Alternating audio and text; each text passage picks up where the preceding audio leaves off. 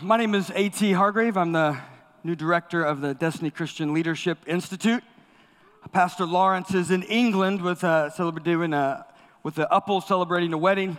He'll be back soon, and he asked me just a couple weeks ago if I would speak and give more information on DCLI and bring a sermon at the same time. And I said, I don't know if I can do that, but I'll do my best. But I just like to say right up front, I'm just so thankful for Pastor Lawrence and Tracy and what they carry. Aren't you just delighted that they are leading us, and I pray that their tribe increases. Amen? Amen. I'm just so thankful. Well, this morning I want to, if you have your Bibles, if you'll grab them and take them out to Luke chapter 12. I want to take a look at Jesus' philosophy, if you would, on life. Jesus' pathway to the good life. What Jesus thinks the good life is and how it ought to be lived. And I'm going to be reading a lengthy portion of Scripture, which I usually do not do, but I wanted you to get the whole flow of his thoughts. And so our text will be the entire New Testament. We'll get out sometime Thursday. So don't laugh at me. I'm a slow reader. No. So if you have your Bibles, why don't you take them and go to Luke chapter 12, and we'll begin at verse 1. In the meantime, when so many thousands of people had gathered together that they were trampling one another, he began to say to his disciples first, "Be aware of the leaven of the Pharisees, which is hypocrisy. Nothing is covered up that will not be revealed, or hidden that will not be known. Therefore, whatever you have said in the dark shall be heard in the light, and whatever you whispered in private rooms shall be proclaimed on the housetops. I tell you, my friends, do not fear those who kill the body, and after have nothing more they can do. But I will warn you whom to fear. Fear him who, after he is killed, has authority to cast into hell. Yes, I tell you, fear him. Are not 5 sparrows sold for 2 pennies, and not one of them is forgotten before God? Why, even the hairs on your head are all numbered. Fear not, you are of more value than many sparrows. And I tell you, everyone who acknowledges me before men, the Son of Man will also acknowledge before the angels of God. But the one who denies me before men will be denied before the angels of God. And everyone who speaks a word against the Son of Man will be forgiven, but the one who blasphemes against the Holy Spirit will not be forgiven. And when they bring you before the synagogues and the rulers and authorities, do not be anxious about how you should defend yourself or what you should say, for the Holy Spirit will teach you in that hour what you ought to say." Then someone in the crowd said to him, "Teacher, tell my brother to divide the inheritance with me." But he said to him, "Man, who made me a judge or arbitrator over you?" And he said to them, "Take care and be on your guard against all covetousness, for one's life does not consist in the abundance of his possessions." And he told them a parable, saying, "The land of a rich man produced plentifully. And he thought to himself, 'What shall I do? For I have nowhere to store my crops.' And he said, 'I'll do this. I'll tear down my barns and build bigger ones, and there I will store all my grain and my goods. And I will say to my soul, Soul, you have ample goods laid up for many years. Relax, eat, drink, be merry.' But God said to him, 'Fool, this night your soul is required of you, and the things that you have prepared, whose will they be?' So this is the one who lays up treasures for himself and is not rich towards God." Verse 22. And he said to his disciples, "Therefore I tell you, do not be anxious about your life or what you will eat, or about your body and what you will put on. For life is more than food, and the body more than clothing. Consider the ravens, they neither sow nor reap, and they neither build storehouses or barns, and yet God feeds them. How much more value are you than the birds? And which of you, by being anxious, can add a single hour to your lifespan? If then you are not able to do the small thing, why are you anxious about the rest? Consider the lilies and how they grow. They neither toil nor spin, yet I tell you, even Solomon in all of his glory is not arrayed like one of these. But if God so clothes the grass, which is alive in the field today and tomorrow is thrown into the oven, how much more will he clothe you, O you of little faith? And do not seek what you are to eat and what you are to drink, nor be worried, for all of nations of the world seek after such things. And your Father knows that you need them. Instead, seek his kingdom, and these things shall be added to you. Fear not, little flock, for it is your Father's good pleasure to give you the kingdom. Sell your possessions and give to the needy. Provide yourself with a money bag that do not grow old, with treasures in heaven and that does not fail, and where no thief approaches and no moth destroys. For where your treasure is, there your heart will be also." Let's pray. Father, I ask in the next few moments that you would help me speak and communicate your word with precision. But Lord, at the end of the day, we don't need another intrusion of the opinions of men. We need a word from you. Lord, I pause and I pray for our children right now. I pray that you would move among them and give them a heart to know you, that they would see your beauty and walk in your ways. And I pray for our volunteers, you bless them and anoint them. May their hands flourish. May their words speak life. And I pray in here, Lord, may the words of my mouth and may the meditations of my heart be pleasing to you. In Jesus' name, amen. Story of a farmer who is in the Depression. And when the Depression hits, he's about to lose the family farm that's been in his family for generations. And so he goes looking for a job. Can't find much work, and there's finally a circus comes to town. So he goes to the circus to look for a job. And the man that owns the circus says, really, we don't have any work. And then the circus owner stops and says, well, there's actually something I'll pay you to do. You're not going to want to do it, but I'll pay you to do it. And the farmer, not wanting to lose the family farm, said, look, there's not a lot I won't do. What is it? He said, well, about a week ago, our gorilla died. And I've skinned him. And I need you to put on that gorilla suit, and I need you to act like a gorilla. It's the biggest show. I need you to do it. It's the reason why people come to the circus. Well, the farmer didn't want to do it, but of course he didn't want to lose the family farm, and it paid good money. So he puts on the gorilla suit, begins to act like a gorilla, and finds it comes pretty natural to him. And in part of the circus, there was a spot where he was to swing over the lion's cage. And it was measured just right where the lion couldn't get to the gorilla no matter how hard he tried. And he sat there and he swung over it until one day his hand slipped and he plunged into the lion's cage. Lion put his paws on his shoulders and roared in his face. And the man inside the gorilla suit said, don't eat me, don't eat me. To which the lion responded, shut up or you and me both are going to get fired. Now look, I know that's an old man joke. I know. I tell you that pathetic little joke. Oftentimes, if we're not careful, church can become like a circus where we all just wear different costumes, different suits. What I wanted to do this morning, and this is in your notes of one of your first points there, if we are to take Jesus to be a serious thinker, we must see the flow of his argument and not just reduce his teaching to sound bites. We want truth and not tweets. Notice there, you could tweet that. That's irony, isn't it, at its finest? But you can tweet that. We want truth, and sometimes truth is hard to get at. But look, truth is not relative. It can be contingent upon other things. But we want the truth, and we want the truth because it's the way, as we learn to cooperate with the truth, it's the way that we get consistent results and fruitfulness in our life.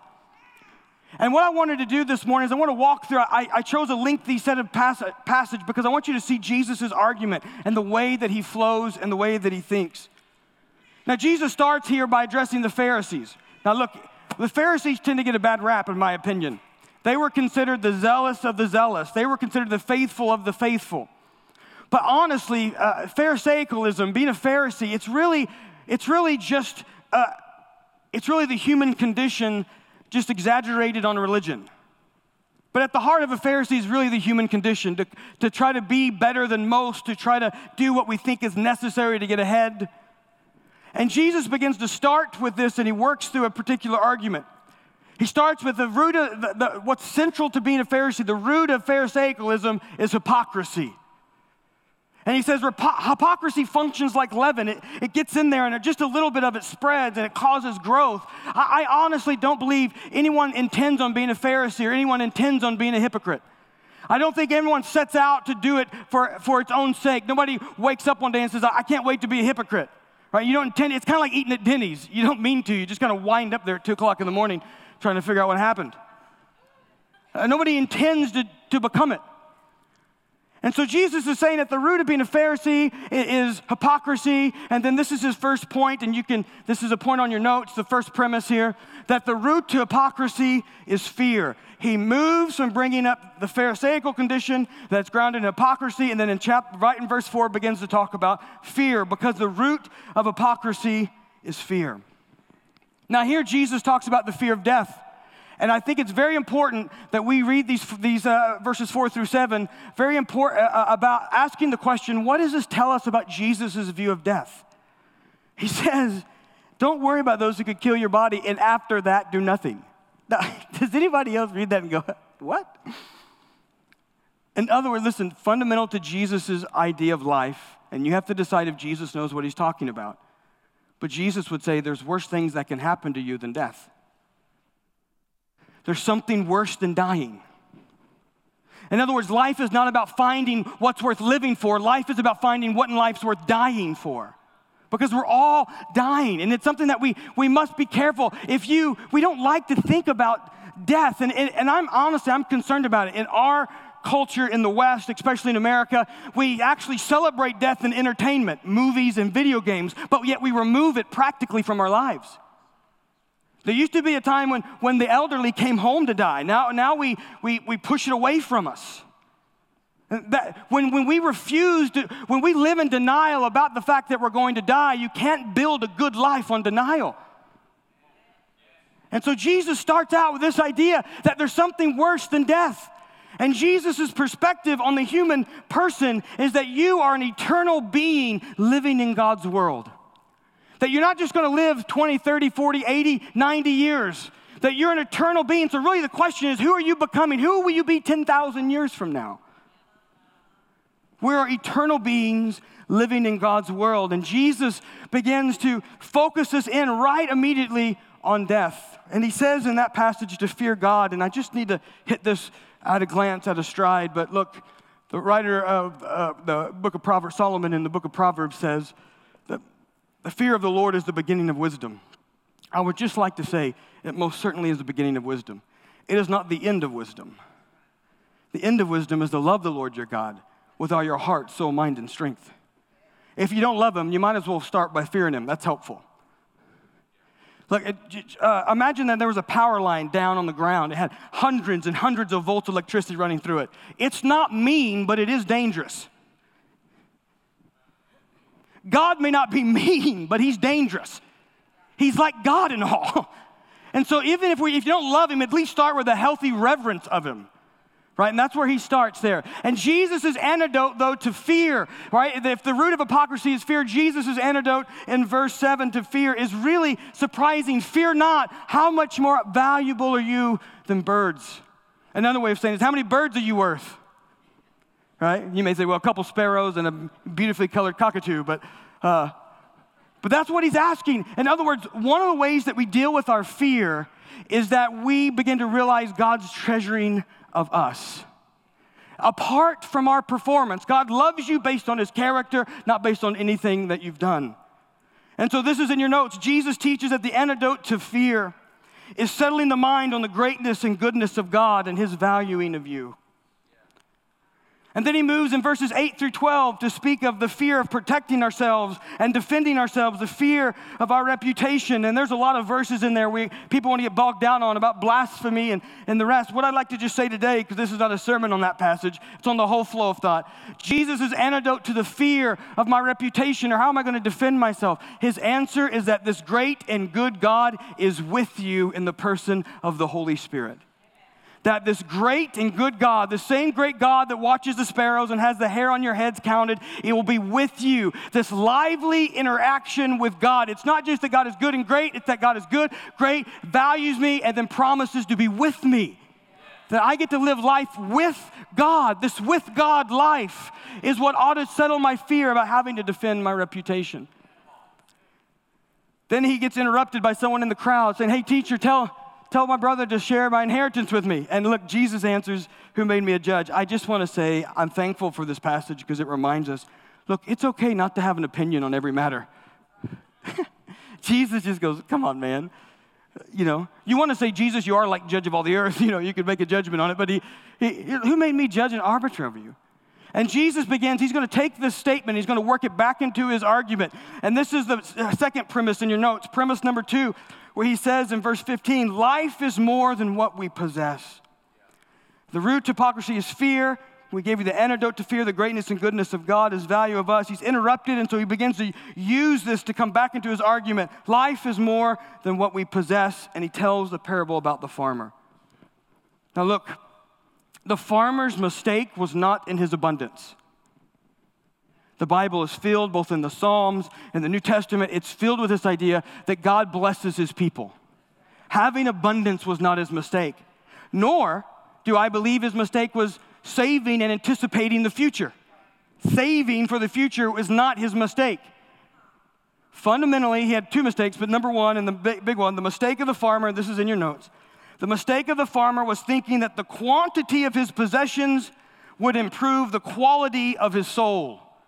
His mistake was in thinking the quantity of his possessions would improve the quality of his soul. He believed at a fundamental level that securing his future possessions would bring rest to his soul. The story hinges not on him having abundance and not on him building just bigger barns, but when he turns to speak to his soul and say, "Now, soul, you can be at rest."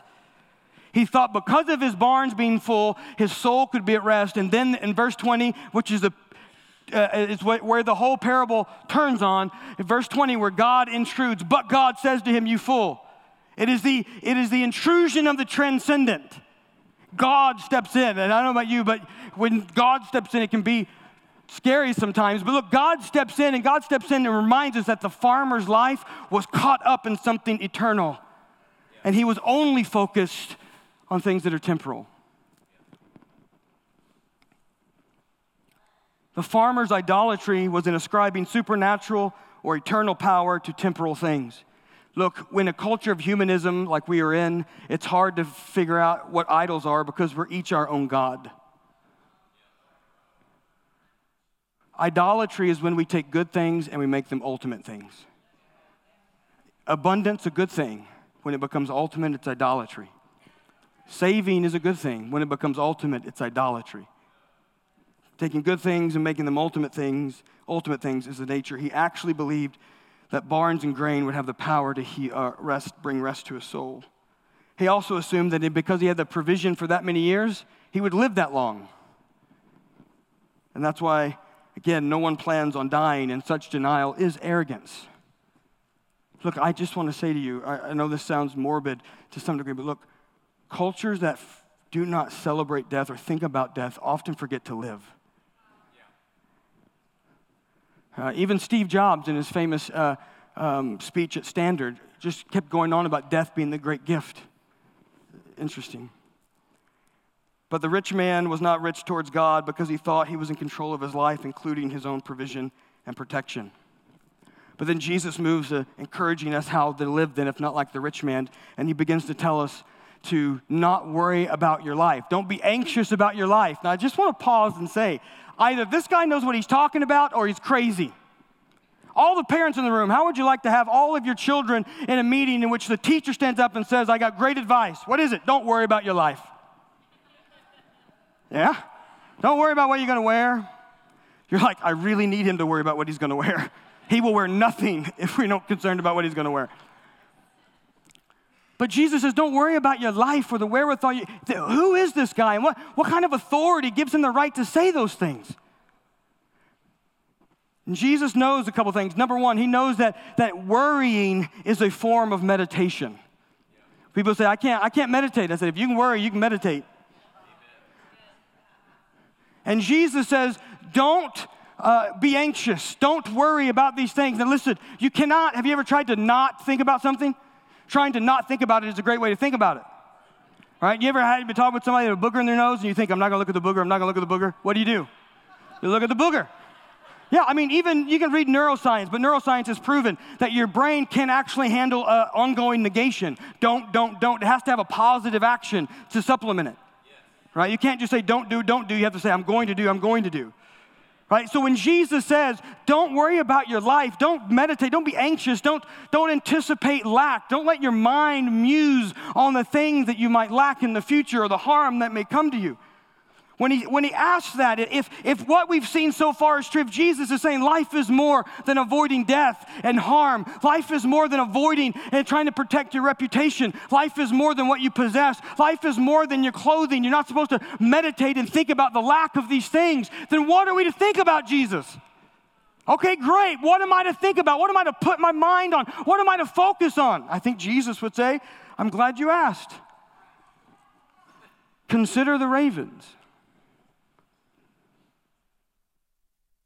In other words, if I'm not going to worry, Jesus, what am I to do? Focus on God's good care of creation. Look, there's a direct correlation between your ability to trust God's good care for you in the future and whether or not you can see God sovereignly taking care of a raven. The the greatness and goodness of God to take care of a bird. And then he turns and says, look how God does this. Look at God's good care of the bird. How much more valuable are you than they? How many ravens are you worth? And then he says, look, consider the lilies and how they grow. They're splendorous. They're even arrayed with more glory than Solomon. But notice what he said, consider the lilies and how they grow. How does a lily grow to be so glorious? Or maybe to put it in self-help terms of today, how does one actualize their inner beauty? How does one actualize their authentic self? And Jesus says, consider the lilies and how they grow. How do they grow to become glorious? They rest in what God made them to be. They neither toil nor spin. There is something inherently beautiful about a thing in which God made, resting in how God made it. Look, this is one of the things we celebrated with Lexi's video the other day.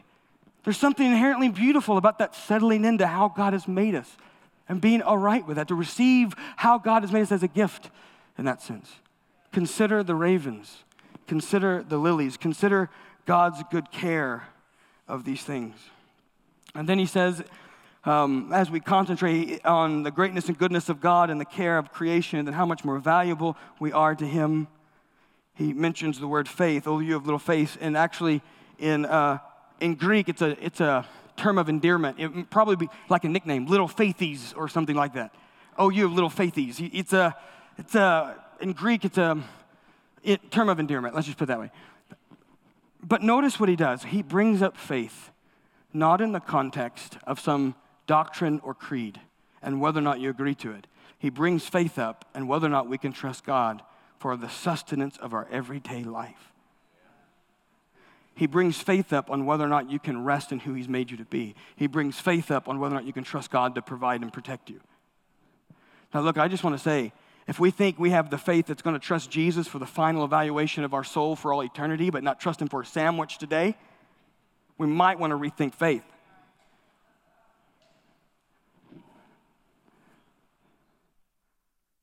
So then Jesus gets to the heart of the issue. Do not seek, then he says in verse 29, do not seek what you eat or drink, nor be worried. Do not seek. In other words, do not organize your life, your thoughts, your intentions, and actions around obtaining these things. Don't organize your life around trying to get these things. Don't seek those things. The Gentiles, the nations, that would be those who don't know Yahweh, those who are not the people of God. They are worried and arranged around getting these things, and they have the anxiety and the problems that come with it as well. But then he says, or my version says instead, the OKJV used to say, but seek first the kingdom, but, which is a big but. It's a transition point in the whole argument. Don't organize your life around getting these things. All right, Jesus, if I'm not to organize my life, then where does the good life come from? What am I supposed to organize my life around? Well, seek first the kingdom of God, and all these things will be added unto you. Seek. Organize your thoughts, your intentions, and your actions around the kingdom of God.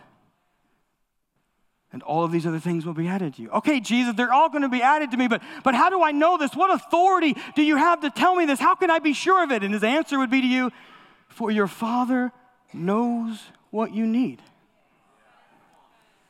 Not only does your Father know the hairs on your head, as he started the argument with, the Father knows the particularities of your situation. He knows the difficulties of your childhood. He knows the dysfunction of your adolescence. He knows the pain of your present situation. He knows your financial situation, your relational situation. He knows, and he knows what you need. Notice he says your Father. He doesn't call him Jehovah Jireh, the provider. He doesn't call him Elohim. He could have called him all of those. Your Father, your Abba, your Father. This deeply intimate phrase, your Father knows you.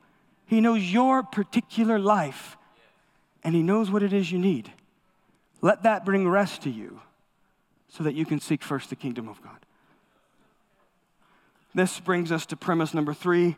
Jesus believes the good life, the life that we are to live, is found in treasuring God and in the adventure of co-laboring with him. This would be Jesus' path to a good life, to treasuring God and the adventure of co-laboring with him. So we need to talk about a couple things here as we conclude. What does it mean to seek the kingdom of God? What is a kingdom? Well, a kingdom would be a king's domain. Let me put it this way. A kingdom is the realm of your effective will. That is where what you want done is done. God has a kingdom, and God, because he's given us dominion, we all have these small kingdoms. Ladies, you have a kingdom. Well, you may have a queendom, if you like that better, right? But take your purse, Jen. If I was to come down and start going through it, it violates something, doesn't it? That falls inside of your domain. We all have these little dominions that God has given us, and our bodies is one of the first places we have that. And what does it mean to seek first the kingdom of God? Well, this is in your notes. Seeking first the kingdom of God means giving your attention and effort and bringing all areas of your life and influence into alignment with God's will. It means giving your attention and effort and bringing all areas of your life into God's will. And I just need to add this. Not only bringing it into alignment with God's will, but also in God's way. We're not grabbing swords and going on a crusade here. We're having to learn how to bring things that God has given us stewardship over, things we're going to be held accountable for. How do we bring it into alignment with God's will? I want to add in passing, it's a sermon for another time, but it's seek first, not only. The issue is priority, not exclusivity. When you seek first the kingdom of God and you make that the center thing that's organized your life, there's freedom to seek other things, but they're just all underneath my priority of seeking first the kingdom of God. You can seek first a successful business. You can seek first blessing your children, great education. You can seek first. You can seek these other things, just not first. That's what I meant. I'd undo the whole sermon in one sentence. Sorry. What Jesus is trying to get at is this. You can't seek first, though, the kingdom of God and your provision and protection at the same time. And you must choose. Our needs are to be trusted to God. Outcomes are to be trusted to God. So let me give you Jesus' logical outworking. Here's Jesus' logic. At the center of the good life is authenticity, not being a hypocrite, which means we must deal with fear.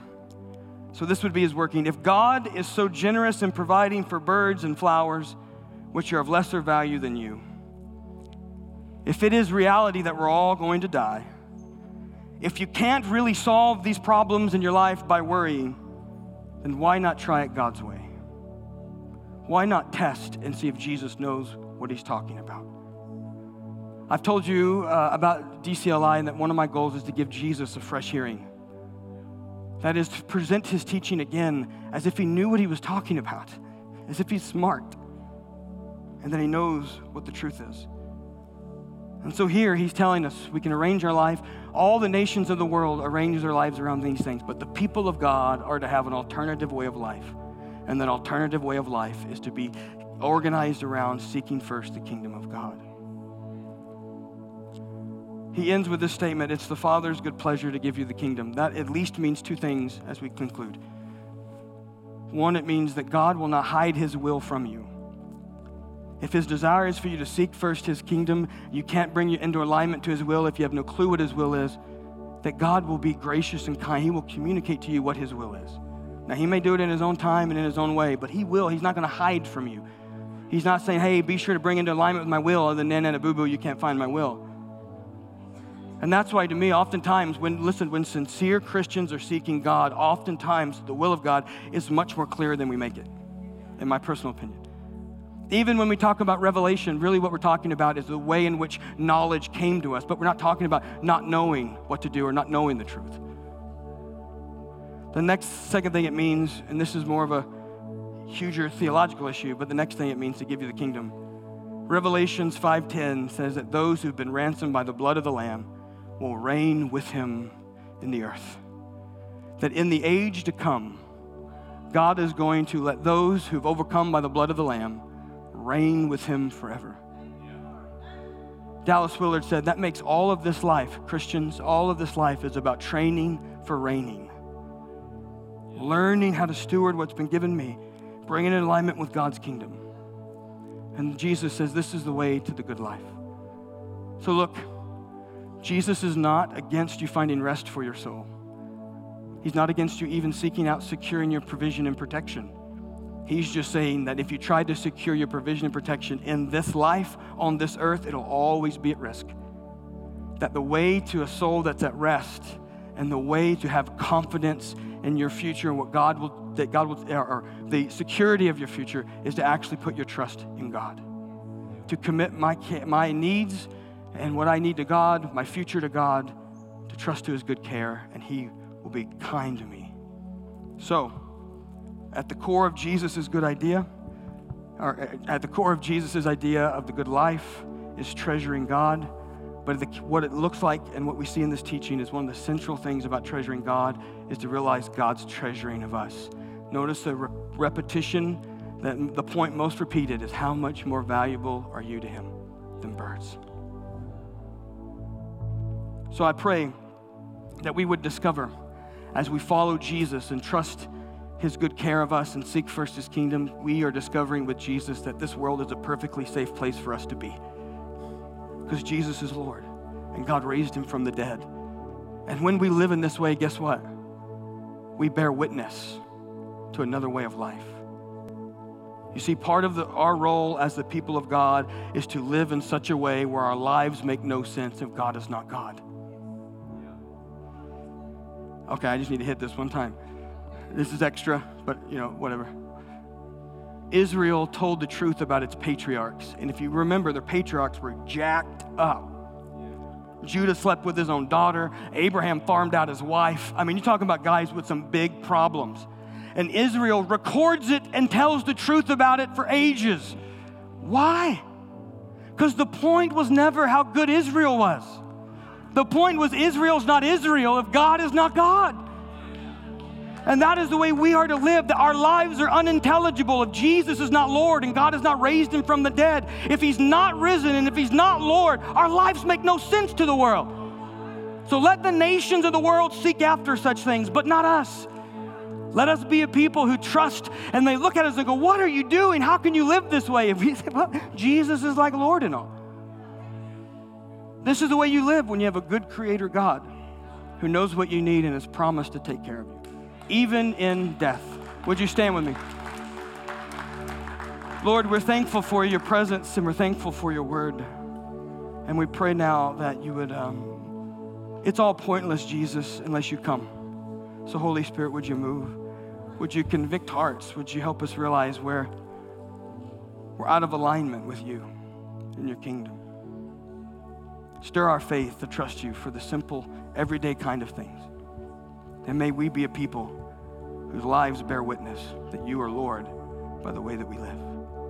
We thank you for this. In Jesus' name, amen.